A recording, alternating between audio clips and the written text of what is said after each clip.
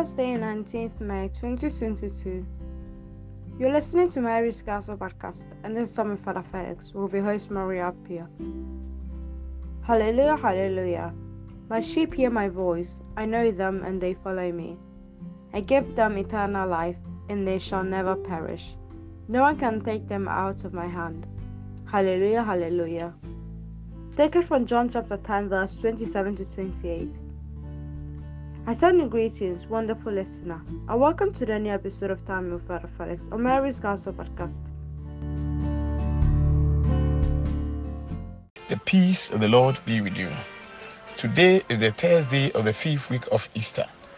Acts chapter 15, verse 7 to 21. John chapter 15, verse 9 to 11. After the discussions had gone on a long time, Peter stood up and addressed the apostles and elders. My brothers, he said, you know perfectly well that in the early days God made his choice among us.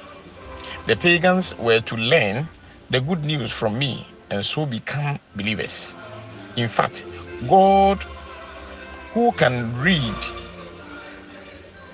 everyone's heart, showed his approval of them by giving the Holy Spirit to them just as he had to us. God made no distinction between them and us, since he purified their hearts by faith. It will only provoke God's anger now, surely, if you imposed on the disciples the very burden that neither we nor our ancestors were strong enough to support. This silenced the entire assembly, and they listened to Barnabas and Paul, describing all the signs and wonders God had worked through them among the pagans. James then spoke and said, I rule then that instead of making things more difficult for pagans who turn to God, we send them a letter telling them merely to abstain from anything polluted by idols, from fornication, from the meat of strangled animals, and from blood. My dear brothers and sisters, from Peter's speech, we learned that God made no distinction between Jews and Gentiles, but cleansed all their hearts in the same way. The fact that the missionaries were able to perform miracles in the name of Jesus was a clear sign that God accepted the inclusion of the Gentiles without demanding circumcision. Moreover, for James, what was essential is to abstain from food polluted by idols, that is, from idol worship, from sexual immorality, from the meat of strangled animals, and from blood. The Gospel.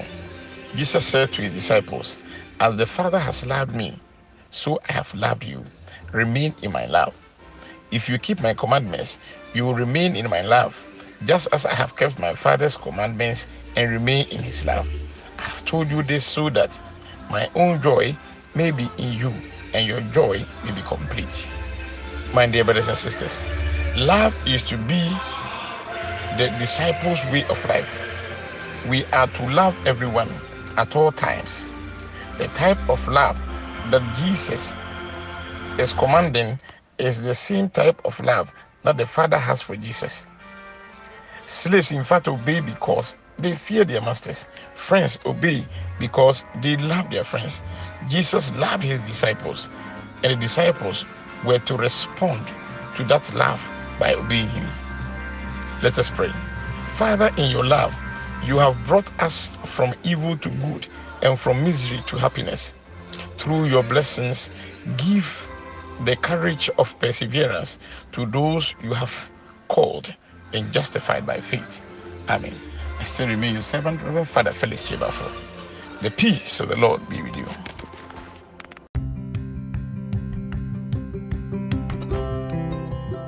Amen. And the peace of the Lord Jesus be with your spirit too, Father Felix. We are very much grateful to you for bringing us today's biblical readings and reflections. Time Father Felix is supported by Apostolic Heritage Foundation and Mary's Gospel Podcast. Thanks ever so much, and God bless you for listening. Your host has been Maria Pia, and until you hear from us again in the next episode, I wish you a blessed day in the Lord Jesus.